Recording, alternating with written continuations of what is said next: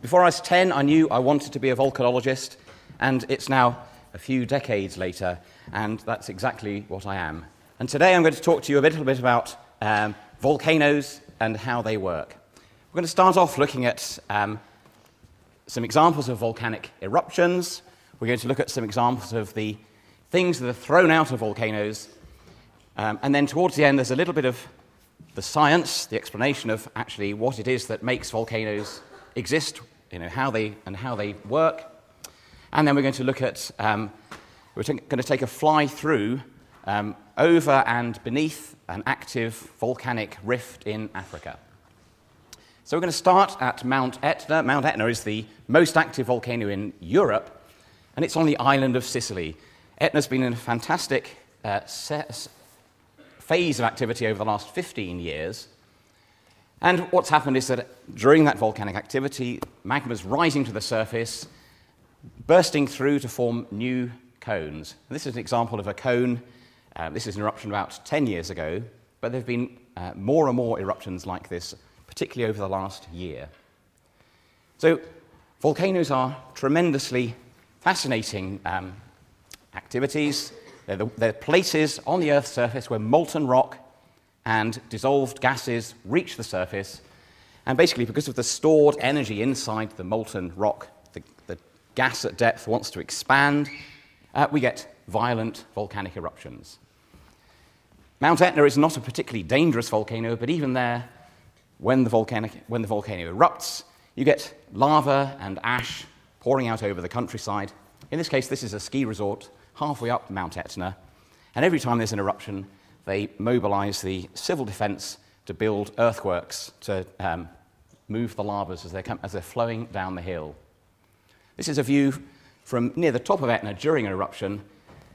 All the red color we can see in front of us are the lava flows moving down the surface, down the side of the volcano, and you can see the city of Catania in the background. Catania hasn't been overrun by a lava flow in about 400 years, but every few hundred years, lava flows will extend 10 or 20 kilometers down the side of the volcano, overrunning all of the villages and towns around the volcano. Etna's a lovely volcano to work on because, in fact, most of the time it's actually not very dangerous. You can climb right to the top, you can peer into the crater, you can do experiments in the craters collecting volcanic gases and volcanic ash samples. The volcanoes are much more dangerous are those that erupt explosively. And one reason they're particularly dangerous is that actually with many of these volcanoes, the most violent eruptions that we've seen over the last 100 years have all been at volcanoes that were previously not recognized as active volcanoes. This is an example. This is an eruption in the Philippines in 1991, so quite a long time ago. And this volcano showed a bit of unrest about 3 months before it erupted, and the eruption eventually threw ash about 25 kilometers into the atmosphere and buried huge areas of the Philippines under ash. Even small explosive eruptions can cause significant damage.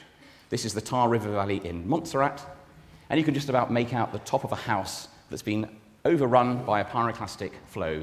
The roof of the house has been removed by that flow. This is another example of a very small eruption at a volcano called Nevada del Ruiz in Colombia. This is about 25 years ago. And what happened? The small eruption melted the glaciers near the summit.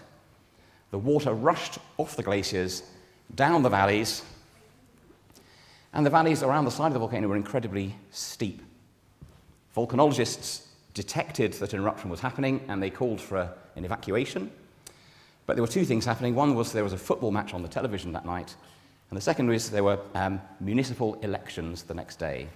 So none of the politicians wanted to call for an emergency, so no alert was sounded, and the entire town of Armero was overrun by mud flows, volcanic ash mixed with molten water, and 25,000 people died.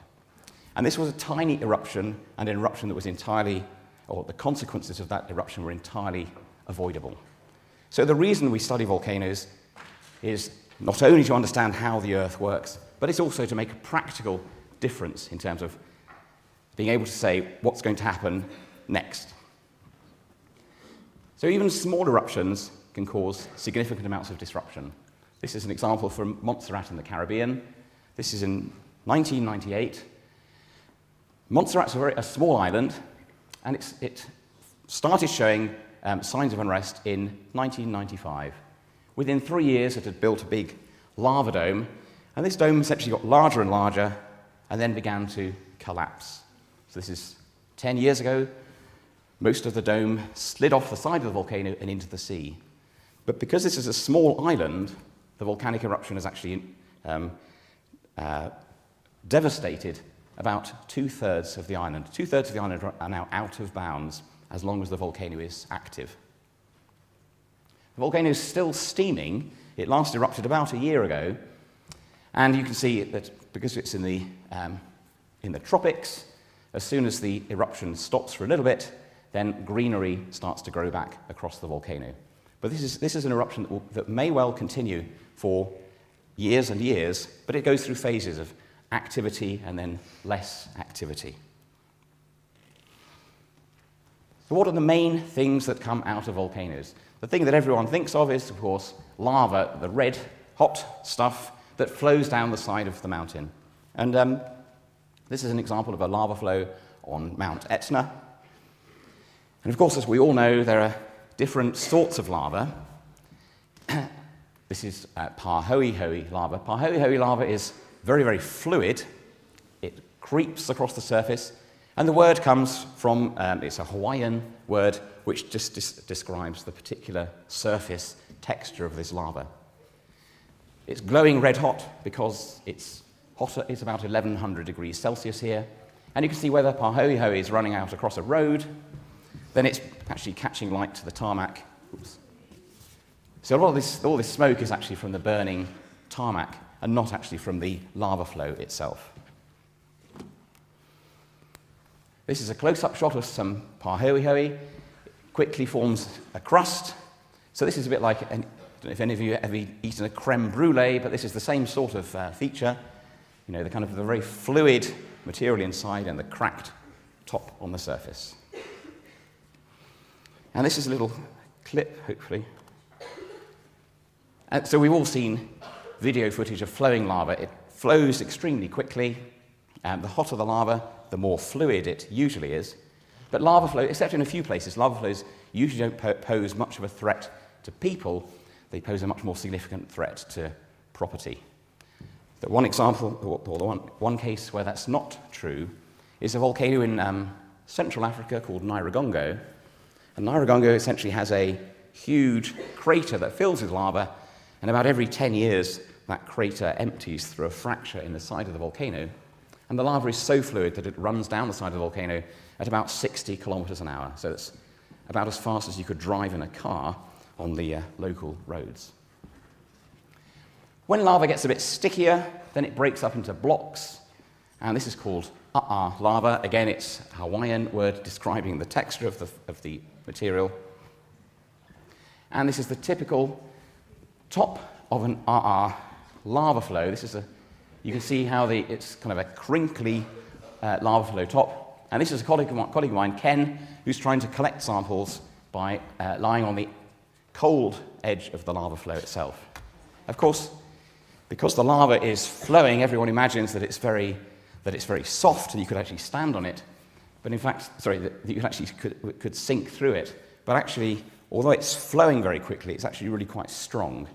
So even with this pickaxe, Ken really didn't have any success. I don't know if you can see it. We had to drag him out of the picture at this stage. He's got so carried away that his helmet has actually started to catch fire. But people like Ken need to collect the fresh lava as soon as it's erupted, because you then drop it into a bucket of water and turn it into glass. And with that glass, you can then tell that glass composition then tells you something about what's happened to the volcano on the way to the surface, or the lava on the way to the surface. Now, the one thing that almost all active volcanoes produce is ash. And ash basically means pulverized or powdered rock. So this is a small eruption in the Philippines, and all of this material is volcanic ash. And because the fragments are very small and they're warm, they heat up the air and they get carried up into the air, just like in a way, a bit like a thunderstorm cloud. This is ash that's rising up into the air. This is actually volcanic ash that's actually coming down the valley. So this is an avalanche of rock that's formed when the top of a volcano has actually fallen off. When you drop hot rock, it fragments, it breaks very quickly and turns into a cloud of ash. So this rock avalanche is actually moving towards us. Again, it's about 50 kilometers per hour. And in a small event like this in Japan, about 20 years ago, 40 people died because they were in the wrong place on the side, within the valley. Ash fragments themselves can be tiny. So this is 1/10 of a millimeter across. This is quite a coarse fragment. You'd feel it. It would feel like a bit of grit in your fingers. Most of the ash particles produced by volcanoes are smaller than the width of a human hair. And this is a 2 eurocent coin, kind of a 1 penny coin, with a penny in the background for scale. Now, the trouble with volcanic ash is that it gets everywhere. The particles are so small that it takes them days to weeks to fall out of the atmosphere once they've been injected into the atmosphere. And when they land on the surface, it's just like snow. It accumulates to great thicknesses, just like snow, but of course it doesn't melt. You have to wash it away to get rid of it. So this is the last major eruption in the United States, about 30 years ago, the eruption of Mount St. Helens. This is an eruption about 10 years ago in Japan. You can see this car just caked with volcanic ash. And this is an eruption in Chile just 3 years ago. So again, it's a tiny volcano, but quite a big eruption, and clouds of ash billowing up above the volcano. Now, because there's so much finely fragmented ash in eruption columns, when those particles rising up into the atmosphere, you tend to get charge separation in the cloud, and you get an awful lot of lightning associated with them. Now, the one thing that has changed dramatically in volcanology in the last 10 years is your ability to watch volcanoes from your desktop. So, in the past, if there was a volcanic eruption, you might have got a phone call from somebody saying, we think there's an eruption, and people would actually have to go into the field to see what's going on. But these days, with weather satellites, and we can see eruptions happening in real time. So this is the eruption in southern Chile, 2008. This snapshot here, this is a cross-section of South America. So this is Chile over here, Argentina over here, and the South Atlantic over here. And basically, you can see the ash cloud traveling hundreds of kilometers away from the volcano and taking the ash with it. And as that ash is deposited on the Earth's surface turns grey because of the coating of ash. The Chaiten eruption was a fantastic eruption, and this is just an example of this is the largest fragment I found from the Chaiten eruption, as sort of 60 centimeter pumice. But as you can see, it's actually incredibly low density. Afterwards, some of you might want to come and pick it up. And that gives us the clue as to why these eruptions are so violent. Essentially, when the magma is at depth, a few kilometers depth beneath the volcano, it's full of dissolved gases, particularly water and a little bit of carbon dioxide. And as that magma rises to the surface, the magma becomes saturated. So it's a bit like opening the top on a lemonade bottle. The gas that was originally dissolved in the liquid turns into gas bubbles, and bubbles are much less dense than the melt. So you get a huge change in volume, and you end up with bubbly rocks where 70 to 90% of the volume of the rock is made of bubbles. So these rocks are incredibly low density. This is just an example. This is the ash that fell after the Chaiten eruption in Chile. 6 months later, they're still having to wash down the nearby town of Futaleufú, and the town of Chaiten, beneath the volcano itself, is no longer inhabited because it's simply been buried under the volcanic ash that's been washed off the volcano. But we know all about volcanic ash in UK now. This is ash that was released or formed during the eruption of the Icelandic eruption in April 2010. In Iceland itself, you can see the ash, quite coarse particles. This is now a particle, this is about it's only about 30 microns to 40 microns across, so it's smaller than the cross-section of one of your hairs. And you can see this little particle here is made up of even smaller fragments of volcanic ash. And if you look at these fragments under a microscope, again, this is the scale, 20 microns, about a little bit less than the width of a human hair. This colour tells me that it's volcanic glass, so it's a liquid that's been suddenly quenched to a glass, and you can see these shapes here. Those are the shapes of the edges of the bubbles that help blast that ash apart during the eruption. And of course, even small amounts of volcanic ash carried around in, within the atmosphere, or at least in the case of the Icelandic eruption, between about 6 kilometers and 10 kilometers in the atmosphere, meant that for several days, most of Europe, or many of the airports in Europe, were closed down because the airline industry were terrified about the consequences of flying through volcanic ash plume, and no government wanted to allow airplanes to fly through that volcanic ash. But again, even with ash particles, we can use satellites in real time to tell us where those volcanic ash clouds are going. So this is a satellite image. It's been processed.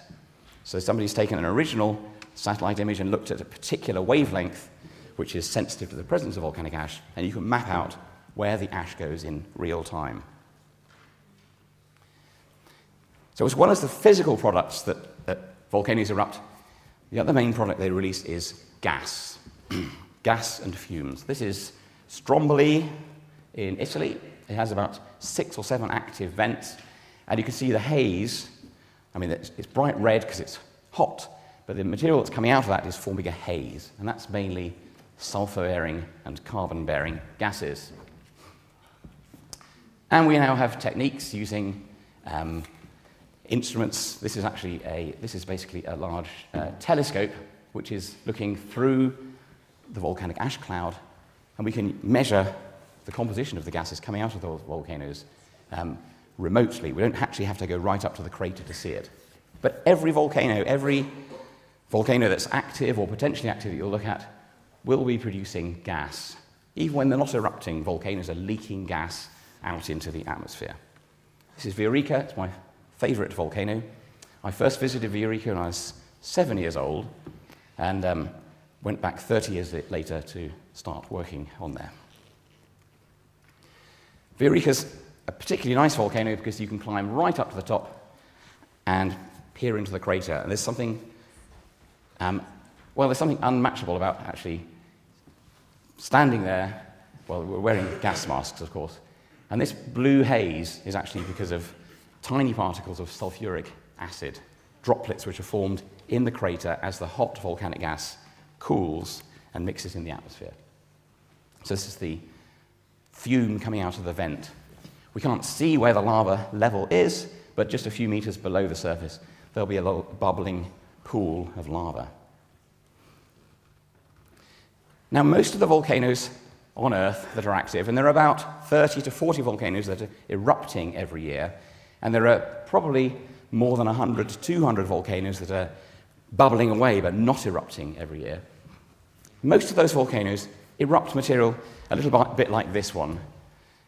The colour spectrum of the rock will go probably from black to white, but this rock, this is a tiny fragment of a much larger volcanic bomb from Italy. Chemical analysis of this will tell me that this contains about 60% silica, SiO2. Chemical analysis of this whitish, this pumice sample here, will tell me this contains about 75% SiO2. So silica is the most important, most abundant constituent of almost all volcanic rocks. But there's one volcano in the world which is completely different, and this is Old Lengai in Tanzania, probably the world's strangest volcano. This is the summit of Old Lengai in 1993 from an aircraft, and you can see the active vent in the middle of the crater. Everything looks a rather strange colour. It's white at this stage. We climbed this volcano a few times. These are some photographs from about 6 years ago. The lava flows at Oldonyo-Lengai. This is an active lava flow. It's just a few centimeters thick. It's not glowing red. So it's only at night time that you can see this is red. The fresh lava is a kind of a deep brown color, and the altered lava, the old lava, just a few days old, is a pale brown color. And when you look at this material, the chemical analysis of it, it's actually calcium and sodium carbonate. It's the same composition as washing soda. Not an experiment you can do at home, but if you took washing soda and heated it up, it will melt at about 500 degrees. So most lava erupts at about 1,000 degrees. This is an active lava flow. This is a little channel with lava running through it at about 550 degrees. So this material is about as fluid as water when it erupts. Again, black, fresh black when it's freshly erupted, and it soon goes to white or brown because sodium calcium carbonate soaks up water from the atmosphere and changes color as it does. So it's only at night, and this is a long time exposure photograph from some colleagues in Switzerland, it's only at night that it glows red because it's only just hot enough to glow. By 2000, 10 years ago, that crater had completely filled up with sodium carbonate lavas. By 2004, the activity is now focused at just one or two vents, so most of this lava, is kind of the pale brown color, is now really quite old. And then in 2007, it changed into a different phase of activity where it built a cone in the middle of the vent and had some quite violent explosive eruptions. Now, even though this material was only erupting at around 500 degrees, it still caused significant damage locally, and a number of the local Maasai ended up in hospital with burns from the lava flows that came down the side of the volcano. So, as I say, this material is a bit grainy. Oops. So this is real-time footage. This material is so fluid that it just looks like water when it erupts. So here's a typical eruption. It's a bit grainy. We've got spouting from this vent and overflowing, looks like just a waterfall from this vent. This is a really strange volcano. Another volcano that you might not have heard of, but you've seen on television, is Ale in Ethiopia. So this is a volcano up in the Ethiopian Rift Valley, and this is probably one of the longest-lasting volcanoes in the world. It's a giant pit crater, maybe 2 or 3 times the size of this room in dimensions, and within the pit, it has a continuously boiling vat of lava that simply goes up and down. So for most of the last 30 years when people have observed it, the pit has been sort of pretty full. So again, this is about 100 meters across, and because it's always active, it's the one volcano in the world that every television crew wants to go and visit. So you've all seen footage of this volcano erupting. Last year, overnight, the pit crater filled up with lava, and lava spilled out all across the sides of the volcano. Something that it wasn't unexpected, but nobody had any idea that it was about to happen. So this is Ale. So we've looked at some of the stuff that comes out of volcanoes, but where are volcanoes on the Earth, and why do they form? Now, most of the world's active volcanoes lie either in chains, so up the sides around the Pacific Rim, for example. This region up here, this is a region called the Tonga-Kermadec Trench, down to New Zealand. We'll look at that in a moment. And then round through Indonesia, the Philippines, Russia, Japan, United States, and then South America. Most volcanoes that are above the surface are associated with these chains. But there are also volcanoes underwater. There are volcanoes underwater throughout the oceans, so stretching from Iceland all the way down the Atlantic, and then all the way around through the Pacific, and in a few places where there are big yellow triangles, some of those volcanoes reach the surface.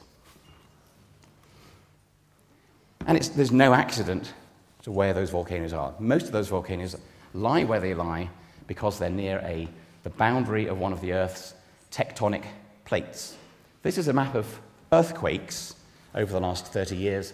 And as you can see, most earthquakes happen in discrete places. There are earthquakes along the boundaries between the plates, and there are only one or two earthquakes, and only a few volcanoes which are away from those boundaries.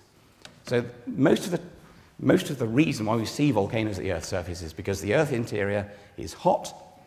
That heat is escaping out of the Earth, and a consequence of that is that, or the way that the Earth is cooling, is actually through what we call plate tectonics. So the Earth's surface cools, rigid plates move around, where they pull apart, hot material can rise up to the surface. Now again, we know a lot more about, here we go. We know a lot more about the surface of most other planets than we do about the surface of the Earth. And that's because most of the Earth is underwater. But with recent investments in ship technology, for example, we can now take sort of a trek. This is sorry, again, it's degraded a bit. This is now looking at a section flying along the Tonga Trench. So we're just below the water surface. The deep purple colour is between 6 and 8 kilometres deep. Kind of the green and yellow colours are, this is a sort of a volcano. These are volcanoes on the edge of the trench. So we can take ships out with submersibles, and we can map the shape of the sea floor, and we can map the behaviour of volcanoes both underwater as well as above the surface. So we know where volcanoes are, and we know what they erupt, but how is it that the Earth actually melts? Now, most of what we know about the inside of the Earth has to rely on things that we can measure at the Earth's surface. And that includes earthquake waves, for example. So when there's a large earthquake on one side of the Earth, we can then measure where those earthquake waves, the sound waves, reach all around the rest of the globe, as long as there's somewhere to put a seismometer. And so we know from that the outer part of the Earth is hot but not molten, and we know that the inner part of the Earth, the core, is solid in the middle and molten on the outside. We also know the composition of the inside of the Earth by looking at meteorites. So this is a section through a meteorite, a 1 centimetre sized slab, and this is a photomicrograph looking down a microscope at another meteorite. So we know, or it seems pretty likely, that the composition of the whole Earth is very similar to the composition of one class of meteorites, which are quite abundant, and that all have the same formation age of about 4.56 billion years. So from meteorite composition, we can work out, and from the speed of seismic waves passing through the Earth, we can work out what the Earth's composition is inside. And we can also take tiny bits of powdered rock into the laboratory and heat them up under pressure. And if we do that, then this is a graph of increasing temperature and a graph of increasing pressure, and we can work out by experiment where rocks melt. And what you see is that as you increase the pressure, the temperature at which the rock melts increases. Okay, so deep inside the Earth, it's very hot, but the pressure is so high that the rocks are not molten. They're able to flow because they're hot, sticky, because they're hot and sticky solids. So the temperature inside the Earth goes something like this. Once you're below about 100 kilometers deep, the Earth's temperature doesn't change that quickly. It's about 1,300 degrees here, and it's a couple of thousand degrees at 3,000 kilometers depth. So I'll just show you quickly. If we take, that's 100 kilometers, 1,300 degrees. So if we take a bit of rock at about 100 kilometers depth, and we now allow it to rise to the surface quite quickly. If it rises quickly enough, then it doesn't cool as it rises. It cools a little bit because it expands. So anywhere where the plates are pulling apart, rock is able to rise up because it's able to flow even though it's not molten, and eventually it'll reach the temperature where it melts. Okay? So you don't have to heat the inside of the Earth for it to melt, you simply have to change the pressure. And then, once you've got molten rock, it's fluid, it's buoyant, and it rises to the surface and erupts. And there are a few places on Earth where we can actually see the consequences of this in real time. So we're now going to go back to Ethiopia, where on geological timescales we predict that a new ocean will form over the next few million years. So this is a graphic that's going to show you what's going to happen, what has happened over the last 40 million years or so, and then what will happen in the future. So this is the Horn of Africa, and you can see there's a rift valley which has been there for at least 50 million years. At present day, this is the Gulf of Aden and the Red Sea, and in the future, 15 million years, 20 million years, that rift valley will pull apart, separating, if we can go back, separating Somalia from the rest of Africa. We'll just go through that again.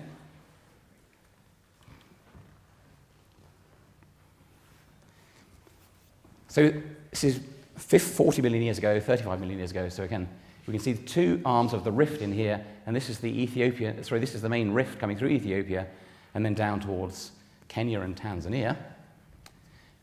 And you can see that movement of the plates will simply stretch and pull these plates apart, and ocean will then flood into that sequence in the next few million years. And those calculations, those are based on observations of real rocks and our calculations of what will happen if the plates keep moving as they're moving today. Now, the reason that this is a really nice place to work is because this is the one place in the world where you could look at a spreading plate boundary, where the plates are pulling apart, where you're not yet underwater. Of course, you need helicopters rather than ships, but you can fly across a spreading plate boundary. So this is what the mid-oceanic ridge would look like if the oceans went away. You've got plateaus covered with lava and then large faults that drop down. And the reason those faults drop down is, you'll know this if you ever, next time you take a Snickers bar or a Mars bar or something and you pull it slowly apart, it's exactly the same process. The rigid chocolate coating breaks up into fractures and sort of crinkles and falls down, but the reason you can keep pulling it apart is because the material in the middle is soft. So it's the same in the Earth. The Earth's interior is what we call plastic. It's not molten, but is able to flow, and the brittle rocks on top fracture. And when you have earthquakes in a place like this, you have quite dramatic plate movements. So here, this is a fault, and it dropped by 3 meters over the space of a couple of days in 2005, when an intrusion of molten rock started to move into this part of the Rift Valley. So in this part of Ethiopia, we've had a large experiment going on for the last 5 years, looking at the structure and behavior of this rift. We're going to spend the next couple of minutes looking at basically doing a flight over and through the mid-oceanic ridge in this place called Afar.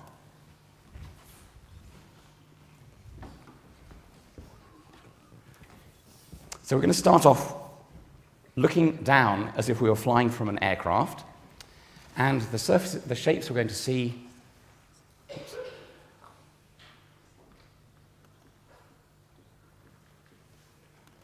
Hopefully it's going to. It's just taking time to load. Here we go.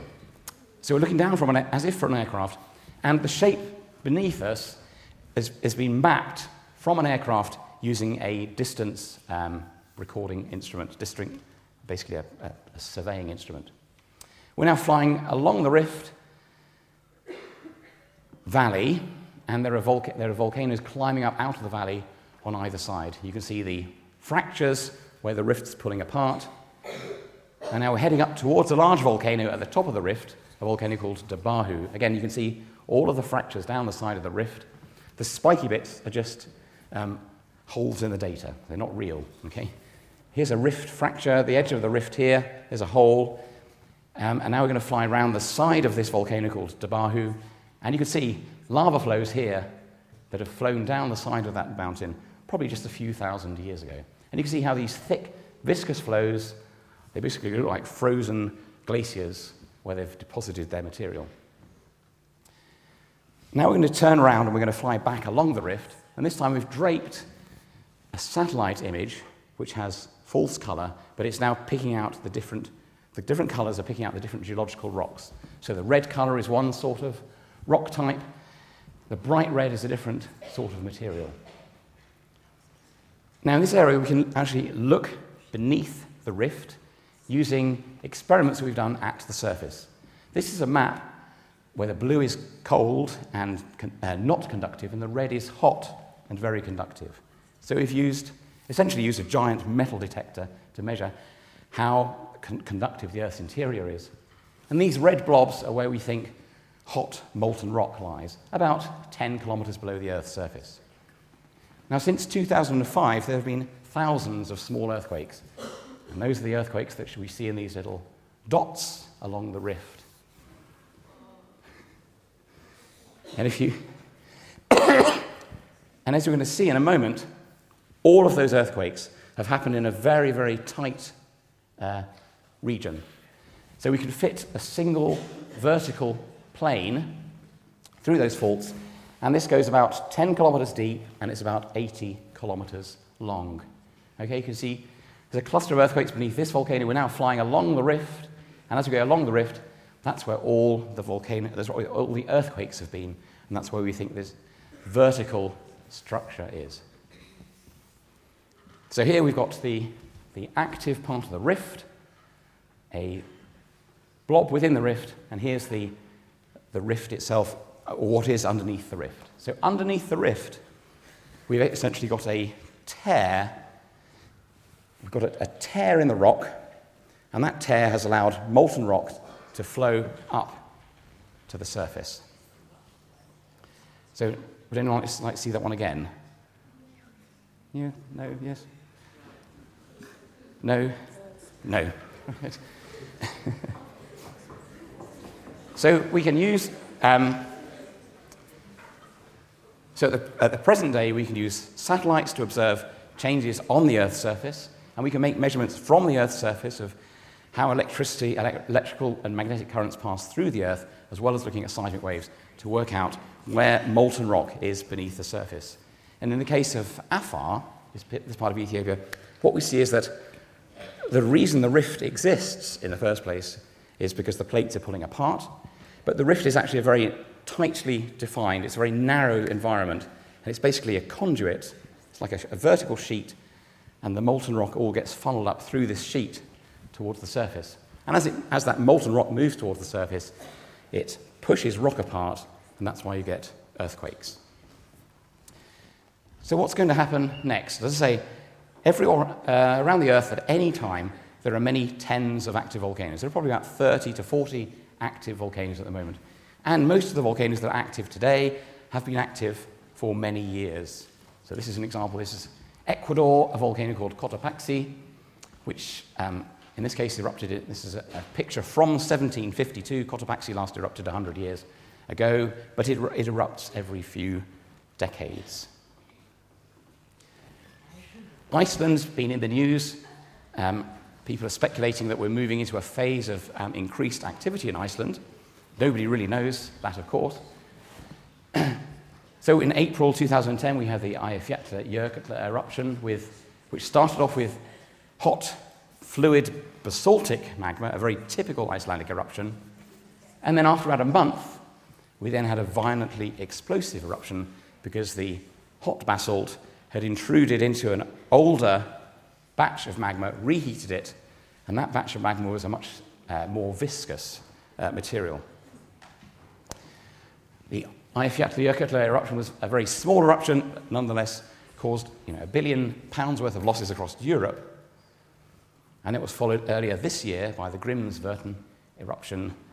And there's lots of speculation that the neighbour of the Eyjafjallajökull will erupt in the near future, Katla. But actually the truth is that even today we don't know very much about the past historical activity of Icelandic volcanoes. We have a pretty good record of the large eruptions since about 1100 AD, But people think there have been volcanoes under the ice, eruptions under the ice that we simply haven't detected, even over the last couple of years.